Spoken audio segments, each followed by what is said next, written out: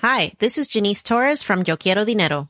From a local business to a global corporation, partnering with Bank of America gives your operation access to exclusive digital tools, award-winning insights, and business solutions so powerful you'll make every move matter. Visit bankofamerica.com/banking for business to learn more. What would you like the power to do?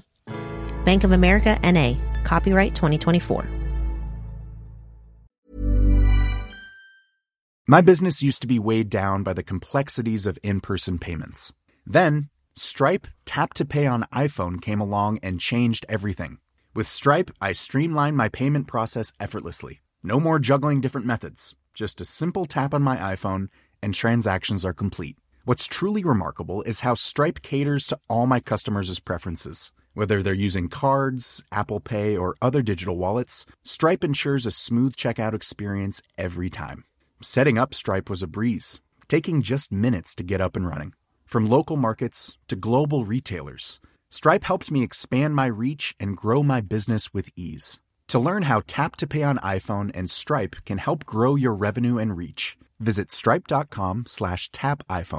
Coming up on DTNS, breaking news about breaking Galaxy Fold Zs, how to get a ride into space in the next couple of years, even if you aren't an astronaut, and should we raise cows on the water? This is the Daily Tech News for Tuesday, February 18th, 2020 in Los Angeles. I'm Tom Merritt. And from Studio Redwood, I'm Sarah Lane. And I'm Roger Chang, the show's producer. We were discussing a little text message etiquette. Is it okay to just say, hey, in a text message? If you want that and discussions of ice cream and more, go get Good Day Internet, the wider show at patreon.com/DTNS. Let's start with a few tech things you should know. Bloomberg reports that launch of a new low-cost iPhone SE is still on track to happen in March. An updated iPad Pro with a new camera module could still be delayed or constrained. Outside possibilities also include an updated 13-inch MacBook Pro, a new MacBook Air, AirTags trackers for your items that work on ultra-wideband, and a wireless charging mat. TF Securities analyst Ming-Chi Kuo's sources say that Apple will ramp up production of AirTags in Q2 or Q3 of this year. Yeah, we figured out why NVIDIA and Activision Blizzard were fighting, and it wasn't because what Scott and I thought last week. Verge reports that it was a misunderstanding between Activision and Blizzard over the GeForce Now service. NVIDIA thought it had permission to keep Battle.net games going during the free trial, but it was mistaken. Bloomberg sources say Activision Blizzard wants a commercial agreement, which would mean maybe having to pay twice, and NVIDIA doesn't want any commercial agreements. Regarding our speculation that this had to do with Stadia, it appears not. An Activision Blizzard spokesperson told The Verge that the company is focusing, quote, specifically on YouTube and Google Cloud. Microsoft released its all-in-one Office app for Android to everyone. The app combines Android versions of Word, Excel, and PowerPoint. It lets you browse files in OneDrive. It also syncs with Windows 10 Notes and includes Office Lens scanners and a QR code reader. The app is locked in portrait mode and has no UI for tablets or Chromebooks. And a report in Nature describes a device called AirGen, created by electrical engineer Jun Yao and microbiologist Derek Lovely at UMass Amherst, that generated electricity from the moisture in the air. This could be big. Electrically conductive nanowire produced by the microbe Geobacter interacts with naturally present water vapor to create current. They say it works even in low humidity conditions like those found in the Sahara Desert. You don't need it to be in a particularly humid place. The AirGen can power small electronics right now, like your wearables, and should reach commercial scale in productivity fairly soon. So keep an eye out for that. That's amazing. Dell announced it's selling RSA Security to a private equity consortium for $2.075 billion. The transaction includes RSA Archer, RSA Net Witness Platform, RSA Secure ID, RSA Fraud and Risk Intelligence, and RSA Conference. The sale is expected to close in the next 6 to 9 months. And Kickstarter employees voted 46-37 to form a union with the Office and Professional Employees International. Kickstarter workers are the first white-collar workers at a major tech company to successfully unionize in the United States. There's been food workers at Google and other tech companies that have had unions, but this is the first in the white collar tier. Kickstarter CEO Aziz Hassan said in a statement, "We support and respect this decision, and we are proud of the fair and democratic process that got us here." Doesn't say whether he had his teeth clenched or not. All right, let's talk a little bit more about a new Qualcomm modem. Oh, let's. Qualcomm unveiled its 5-nanometer Snapdragon X60 5G modem, which it says is the first to offer carrier aggregation for signals sent over sub-6 gigahertz and millimeter wave variants of 5G networks. This would let a carrier send data over multiple bands at once, leading to faster speeds overall. Samples of the X60 5G modem will go out in Q1 and are expected to show up in phones in early 2021. Yeah, this confused me at first when I saw the headline come across the feeds. Because there is a Qualcomm modem out right now that supports millimeter wave and sub-6 gigahertz, but the phone can only use one at a time. It can switch back and forth even on the same carrier, but it can only connect to one at a time.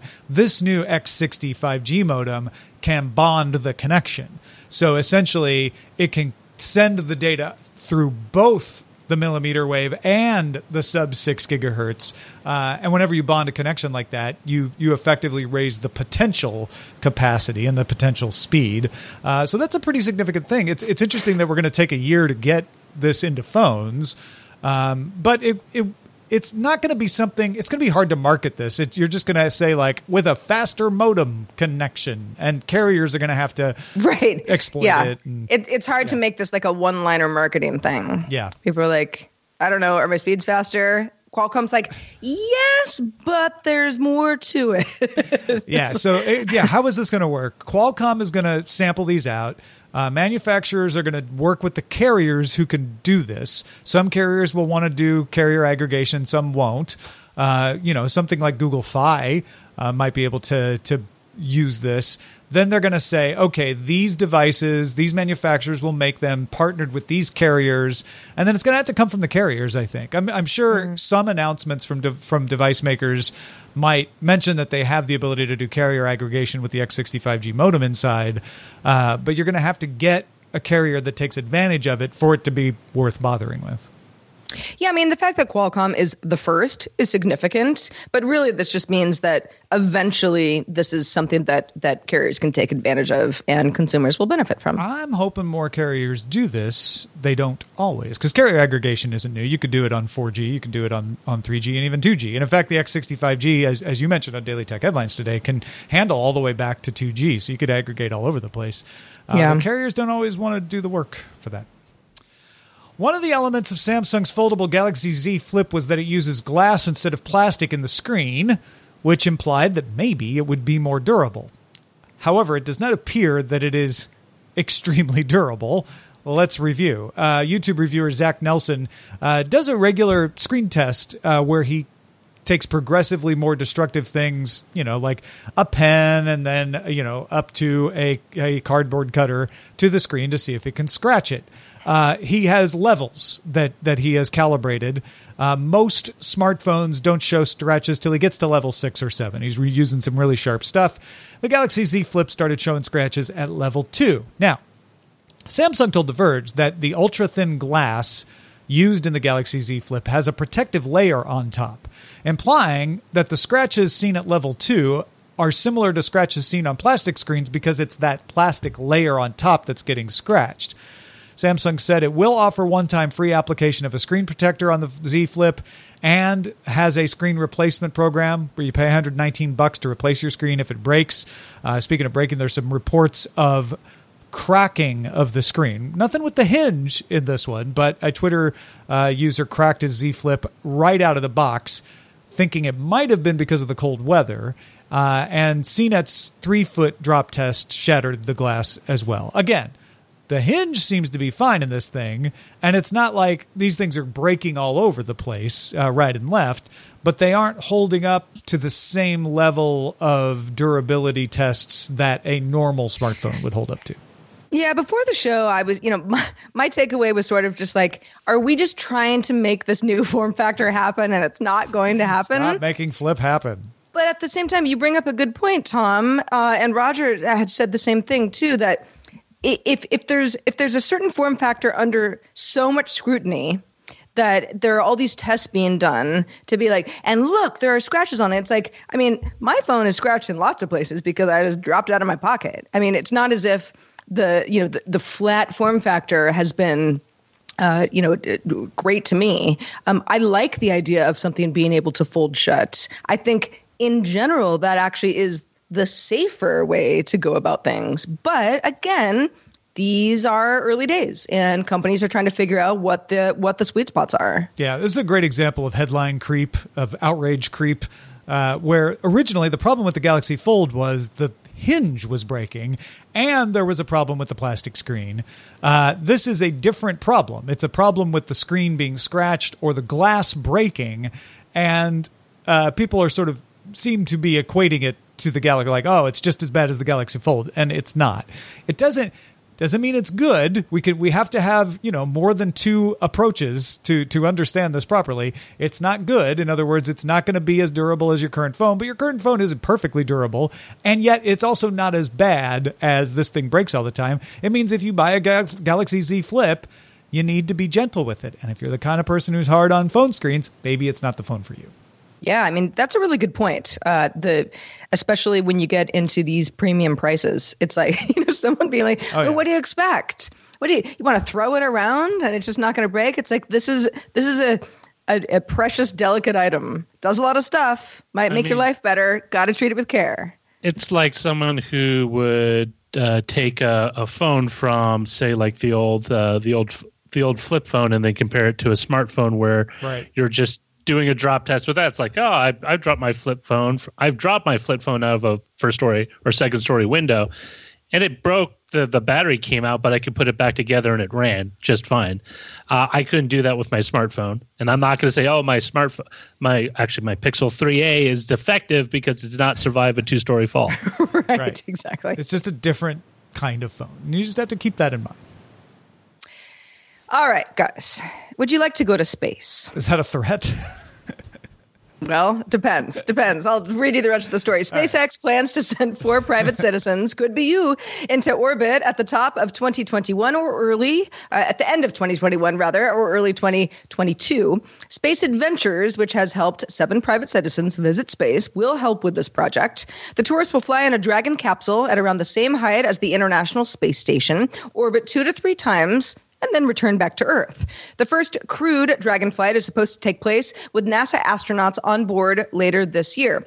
Now, SpaceX also has a contract with Japanese billionaire Yusaku Maezawa to fly around the moon on the future Big Falcon rocket. In fact, that's been in place for some time, but hasn't happened yet. Both Blue Origin and Virgin Galactic are planning suborbital flights to let paying customers experience weightlessness. But this is a little bit beyond that. Yeah, they're going higher than Blue Origin or Virgin Galactic. Virgin Galactic still says they're going to do theirs by the end of the year. The flight around the moon was supposed to happen in 2018. It didn't. There's no date on that yet. But because they're actually testing the Dragon capsule with astronauts, seems possible that you could have private citizens going up in this thing at least in 2022. And if Virgin Galactic is starting to do its tourist flights into suborbit for weightlessness, if Blue Origin starts doing their flights next year, by the 2 years from now, it might be a luxury item, but the idea of being able to pay to go into space as a joyride might be normal. It might be a thing that is, accepted rather than a weird thing that's only happened a few times because of that company, Space Adventures. Yeah, and so the next obvious question, and I've been on the show in the past, and I know people. Go ahead and flame me if you like. I have no desire to go to space. I am never going to do this. The idea fills me with anxiety. I just want to stay on Earth where I belong. But for people who do want to go, how much is it going to cost? And how long are you up there? And those are questions that we don't know the answers to yet. Well, 2 to 3 times orbit. You're not up there for very long. Virgin Galactic, Blue Origin, they're just going suborbital to get you a little wee, I'm weightless, and then back down. So none of these are very long. But how much? Yeah. If you have to ask, you probably can't afford it. Exactly. Yeah. And I will add this in some ways is the next step from the current level of exotic ride for a lot of money, where you can fly into an ex-Russian Air Force fighter and they take you to the edge of space in a pressure suit and stuff, and it lasts maybe an hour. But I mean, you pay a big stack of cash, but you get to brag. I went to the edge of space in a that's what Russian Virgin Galactic fighter. is doing. Same type of thing. Yeah. So it'll be interesting to see all the humble brags when this comes around. Yeah, I am skeptical that all of these plans will happen on time. That's what. Yeah. How about cows on a boat? How about it? It's actually not a boat, though. Wired's Laura Maloney has an article about a floating cow farm from a property development company called Belladon in Rotterdam Harbor in the Netherlands. The aim is to demonstrate a possible sustainable food source. The idea came to the owner of Belladon, Peter Van Wingerden, when he saw the disruption to the food supply in New York during Hurricane Sandy. And he's like, maybe for food security, we should develop floating farms. So he did. A 4,943 square foot stable floating on concrete pontoons anchored into the seabed. Cows eat potato peels and grass clippings. Waste is turned into fertilizer for park grass, like soccer fields or just, meadows, that then provides the clippings for the food, and milk from the cows is bottled or made into yogurt. The farm appears to be too expensive to replicate widely, and relies on too many resources outside of the cows. So there's a lot of maintenance when you're out on the seawater. Power, it doesn't make its own power. I know, you're thinking cows. Obviously, there's a power source there in methane, but they haven't figured that out yet. So to maintain sustainability is a challenge. But Belladon founder Peter Van Wingerden hopes the experiment will spark more creative thinking about food sustainability. Yeah, and for anybody who's like, "What? You're putting a bunch of cows on a pontoon? That's mean." The cows can come and go. This is a almost 5,000 square foot area for the cows to eat and the stable. Do their business, but they can go to and from land if they have a ticket. Right, if they're rich enough. But also it was interesting. I guess in the early stages of testing this out, a large question was, do the cows want to do this? Because if they're going to get seasick, let's not do this to the cows. Cows seem okay. Cows are like, all right, we got it. They're pretty resilient creatures. But it's interesting to me that this would be so expensive to replicate. I understand that if you don't, the Netherlands is, below sea level majority wise and, covered in water. So this is a perfect place to try something like this out. There are lots of other places in the world where this would work and places that it wouldn't. So you can't just say, yeah, we're just going to, build all the stuff, on, every little lake around here. Of course that wouldn't work. But I wonder what is so cost prohibitive at this point. It probably has a lot to do with power. But as I mentioned, the maintenance, seawater corrodes things. You have to do a lot of maintenance to keep just a regular old boat in shape, or, an oil derrick. And so you don't have any sustainability in that stuff.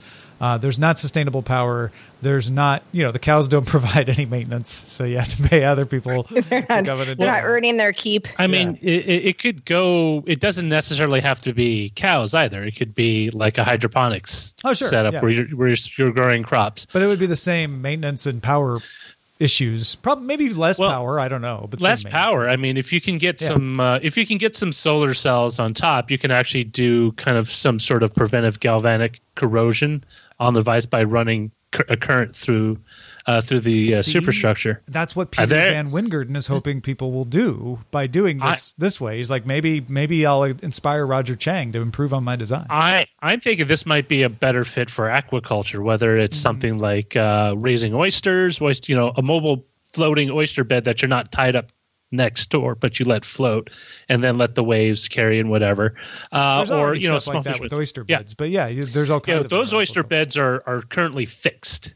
Like they're fixed from offshore, so you walk down. But if you could have it floating, could. These are fixed too. They're fixed to the pontoon. Well, that's my thing. Is like if they could get it so you could have it float, you could lessen the impact of things like fish farms and stuff to have currently in inshore areas. Well, starting this week, Ring will require all users humans or cows, to use second-factor authentication when logging in. Users will be offered text message or email to receive a 6-digit code. Ring also introduced new options for controlling when data is shared with third parties. You can turn off sharing data with companies that create personalized ads as well, and data sharing with analytics services is paused while Ring works on an opt-out system that's going to work best for everybody. Last month, Ring added a privacy dashboard and options to control whether or not police can request footage. This is all damage control for Ring. Ring is being pushed into doing these kinds of things because people are very upset at Ring for sharing third-party data without making it absolutely clear, not letting you control or opt out. So they're doing the right thing. They're saying, okay, we're not going to share analytic stuff till you can opt out. We're going to let you turn off data sharing for ads if you want. And we're just going to force you all to use second factor. When The Verge talked to the CEO of Ring about this at CES, he was implying it would be something that you could opt out of, but it's not. They're just, from the sound of it, going to make everyone get a second factor either by text message or email and use that every time they want to log into Ring, which, okay, that is going to force security on people. So there are problems when you force security on people where people try to get around it or just stop using a product, but that is going to force security. It's not as good as allowing actual YubiKeys or code generators, but it is better than not having any security on your Ring account. And of course, if your email is not also protected by 2FA, then you really are just pushing, kicking the can down the road with the security vulnerability being on your email at that point. And they could still get into your Ring account theoretically. But, these are all small steps in the right direction. Yeah, I agree. We've talked quite a bit at length of Ring's missteps. It's not even, I think a lot of folks are quick to say, look what they're doing with the government. And that may be true, maybe not be true. But all of these steps are in an effort to gain back trust from their user base. So yeah, it's pretty cut and dry. I think there's some misunderstanding that police could go in and get footage out of your Ring without your permission. They couldn't. What was happening is they were allowing police to request footage in a way that a lot of people felt they had to agree to, or they would be suspicious, right? So it's that power imbalance and saying, look, I just don't want to be asked. I don't want to participate is an improvement for Ring, where they're saying, look, we won't let the police know your Ring doorbell is even there. And that way you won't feel pressured if they come along. And a lot of people very happily want to cooperate because they have good relations with the police in their neighborhood and they're not suspicious of it. Depends on who you are and what neighborhood you're in, though. Well, when it comes to ads, kind of same story, right? Some people are like, well, if I'm going to see ads anyway, they might as well be personalized. If you know what I might like, that would be helpful rather than not helpful at all. Other people are like, nope, don't want to. That should just always be an option for the user. All right. These days, it's hard to go through tech news without touching at least on the coronavirus in some way. And we've got a few different points to get to here. Supply chain analytics provider TrendForce has revised a report on smartphone production, which is now projected to decline 12% year on year in Q1 due to issues with the coronavirus, making it the lowest quarter in 5 years. It had been expected that smartphone production would bounce back in Q1 after sort of going flat. So this is unfortunate for the smartphone industry. Apple warned Monday that it might not reach its previous Q2 revenue guidance of $63 to $67 billion due to the effects of the coronavirus on its supply chains. Manufacturing is resuming in China more slowly than expected, according to Apple. So Apple said the worldwide iPhone supply would be temporarily constrained. And that directly affects you if you're looking for a new iPhone. There might not be one on the shelf. It might be harder to get one. And of course, it affects Apple's sales because in China itself, Apple stores remain closed or at reduced hours. So they just aren't as many opportunities for people to go buy an iPhone. People aren't leaving the house as much anyway because of the scare. Apple did not offer any new quarterly guidance numbers other than to say that they would be affected. Xiaomi also announced an expected impact to its sales. Interestingly, Samsung is expected to feel less impact as half its smartphones are made in Vietnam, and it already had poor sales in China. So people shopping less in China doesn't affect Samsung as much because they just weren't selling it as much to begin with. And their supply chain should be less impacted because the factories where they have their stuff made aren't in the region directly impacted. There's been a little impact on cross-border sales. A lot of the components that go into the assembly in Vietnam come from China, and that's been impacted. But overall, Vietnamese factories for Samsung have been churning out units, close to what they expected. Yeah, as this story has unfolded, and it's been a weird one. I have friends who are going to South by Southwest in Austin, Texas in March. And, they're sort of like, is it going to get canceled too? And I was like, I don't know why it would. Yeah. The Mobile World Congress would make a lot more sense. But okay, this kind of like lasting effect of this and how much it actually does damage more than the next quarter-ish, especially for a company like Apple. I mean, it was big news this morning, Apple saying, hey, we're not going to meet our guidance. We're not going to tell you what we think it's going to be, but it was already kind of a wide range, and we're just not going to make it. We know we won't. That's a big deal because it's Apple. But how much does this really become a ripple effect more than the next 3 months? Yeah, the general consensus, I read The Economist, listen to The Economist, BBC and such, is that, outside of technology, this is outside of my expertise, but the general consensus seems to be usually when this sort of thing happens, yes, there's a downturn because of lack of consumption and production, but then there's an upturn afterwards because people were just deferring until after. And so you get a spike, but the spike is never enough to fully make up the difference. And so the question is, the longer it goes, how much of a difference are you going to have between what was lost and the bounce back effect? What ends up with people just pushing off and saying, look, I'm just, I'm not going to buy that phone. Or more relevant, like you were saying with Mobile World Congress, you don't go back and do Mobile World Congress. Everything that was going to be spent on lunches and ancillary stuff in Barcelona isn't going to be spent. No one's going to go back and do Mobile World Congress later. So that's just lost.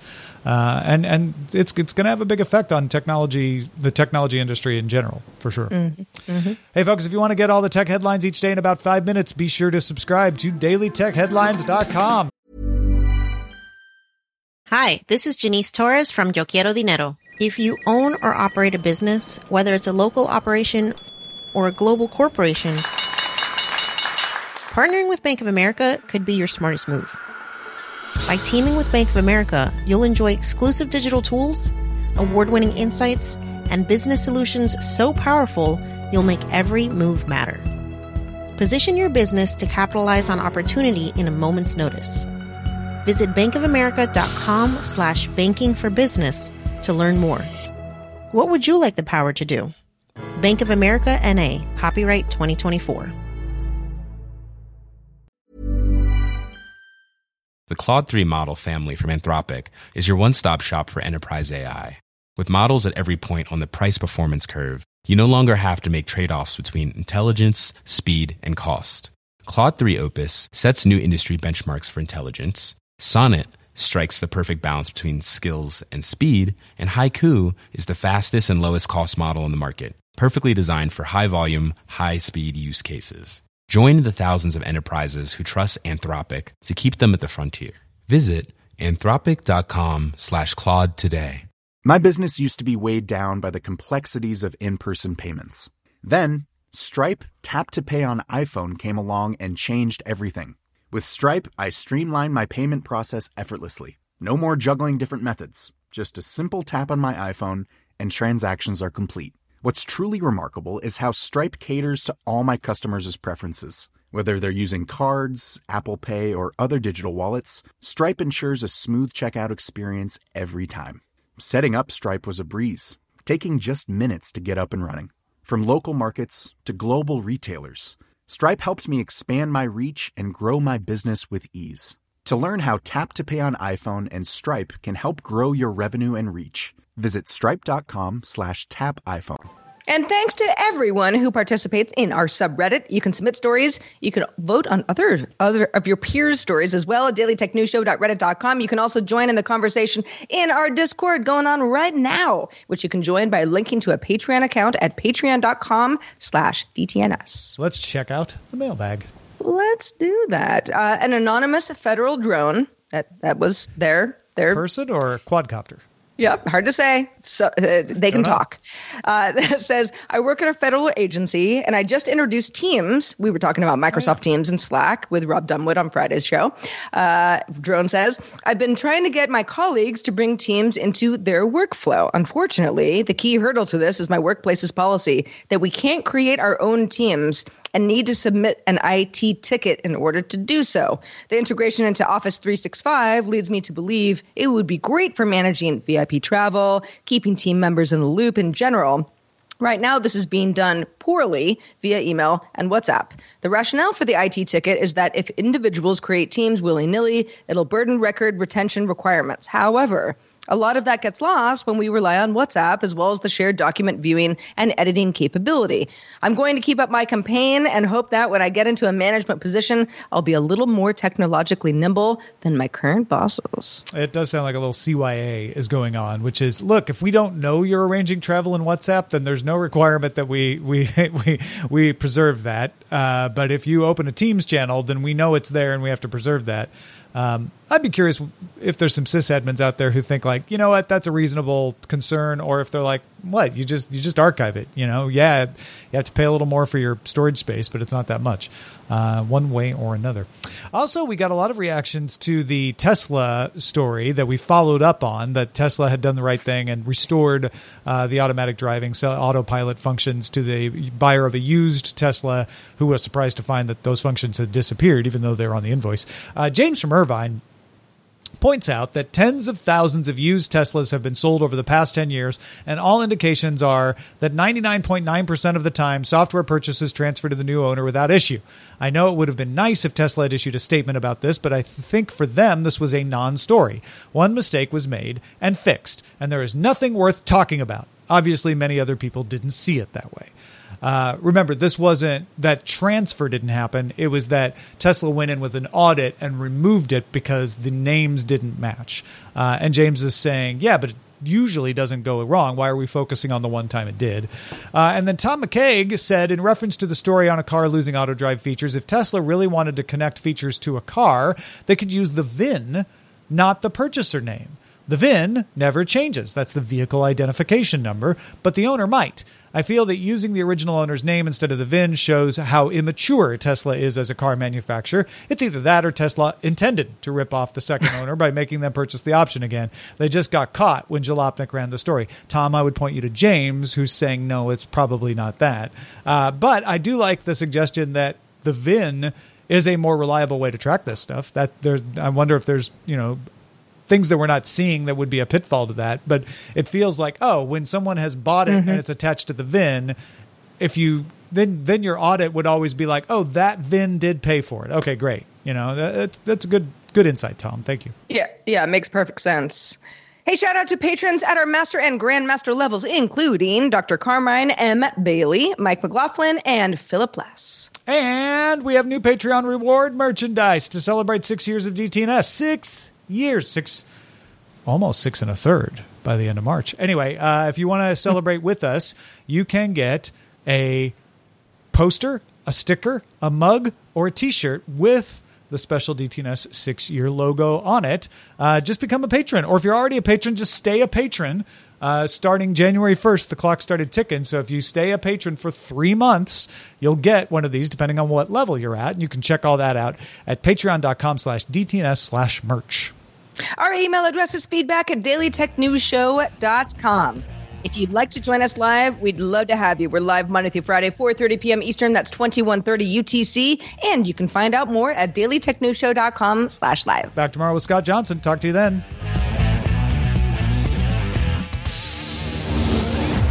This show is part of the Frog Pants Network. Get more at frogpants.com. Diamond Club hopes you have enjoyed this program. Hi, this is Matt and Sean from Two Black Guys with Good Credit. From a local business to a global corporation, Partnering with Bank of America gives your operation access to exclusive digital tools, award-winning insights, and business solutions so powerful you'll make every move matter. Visit bankofamerica.com/banking for business to learn more. What would you like the power to do? Bank of America, N.A., copyright 2024. Hold up. What was that? Boring. No flavor. That was as bad as those leftovers you ate all week. Keke Palmer here, and it's time to say hello to something fresh and guilt-free. Hello Fresh. Jazz up dinner with pecan-crusted chicken or garlic butter shrimp scampi. Now that's music to my mouth. Hello Fresh. Let's get this dinner party started. Discover all the delicious possibilities at HelloFresh.com.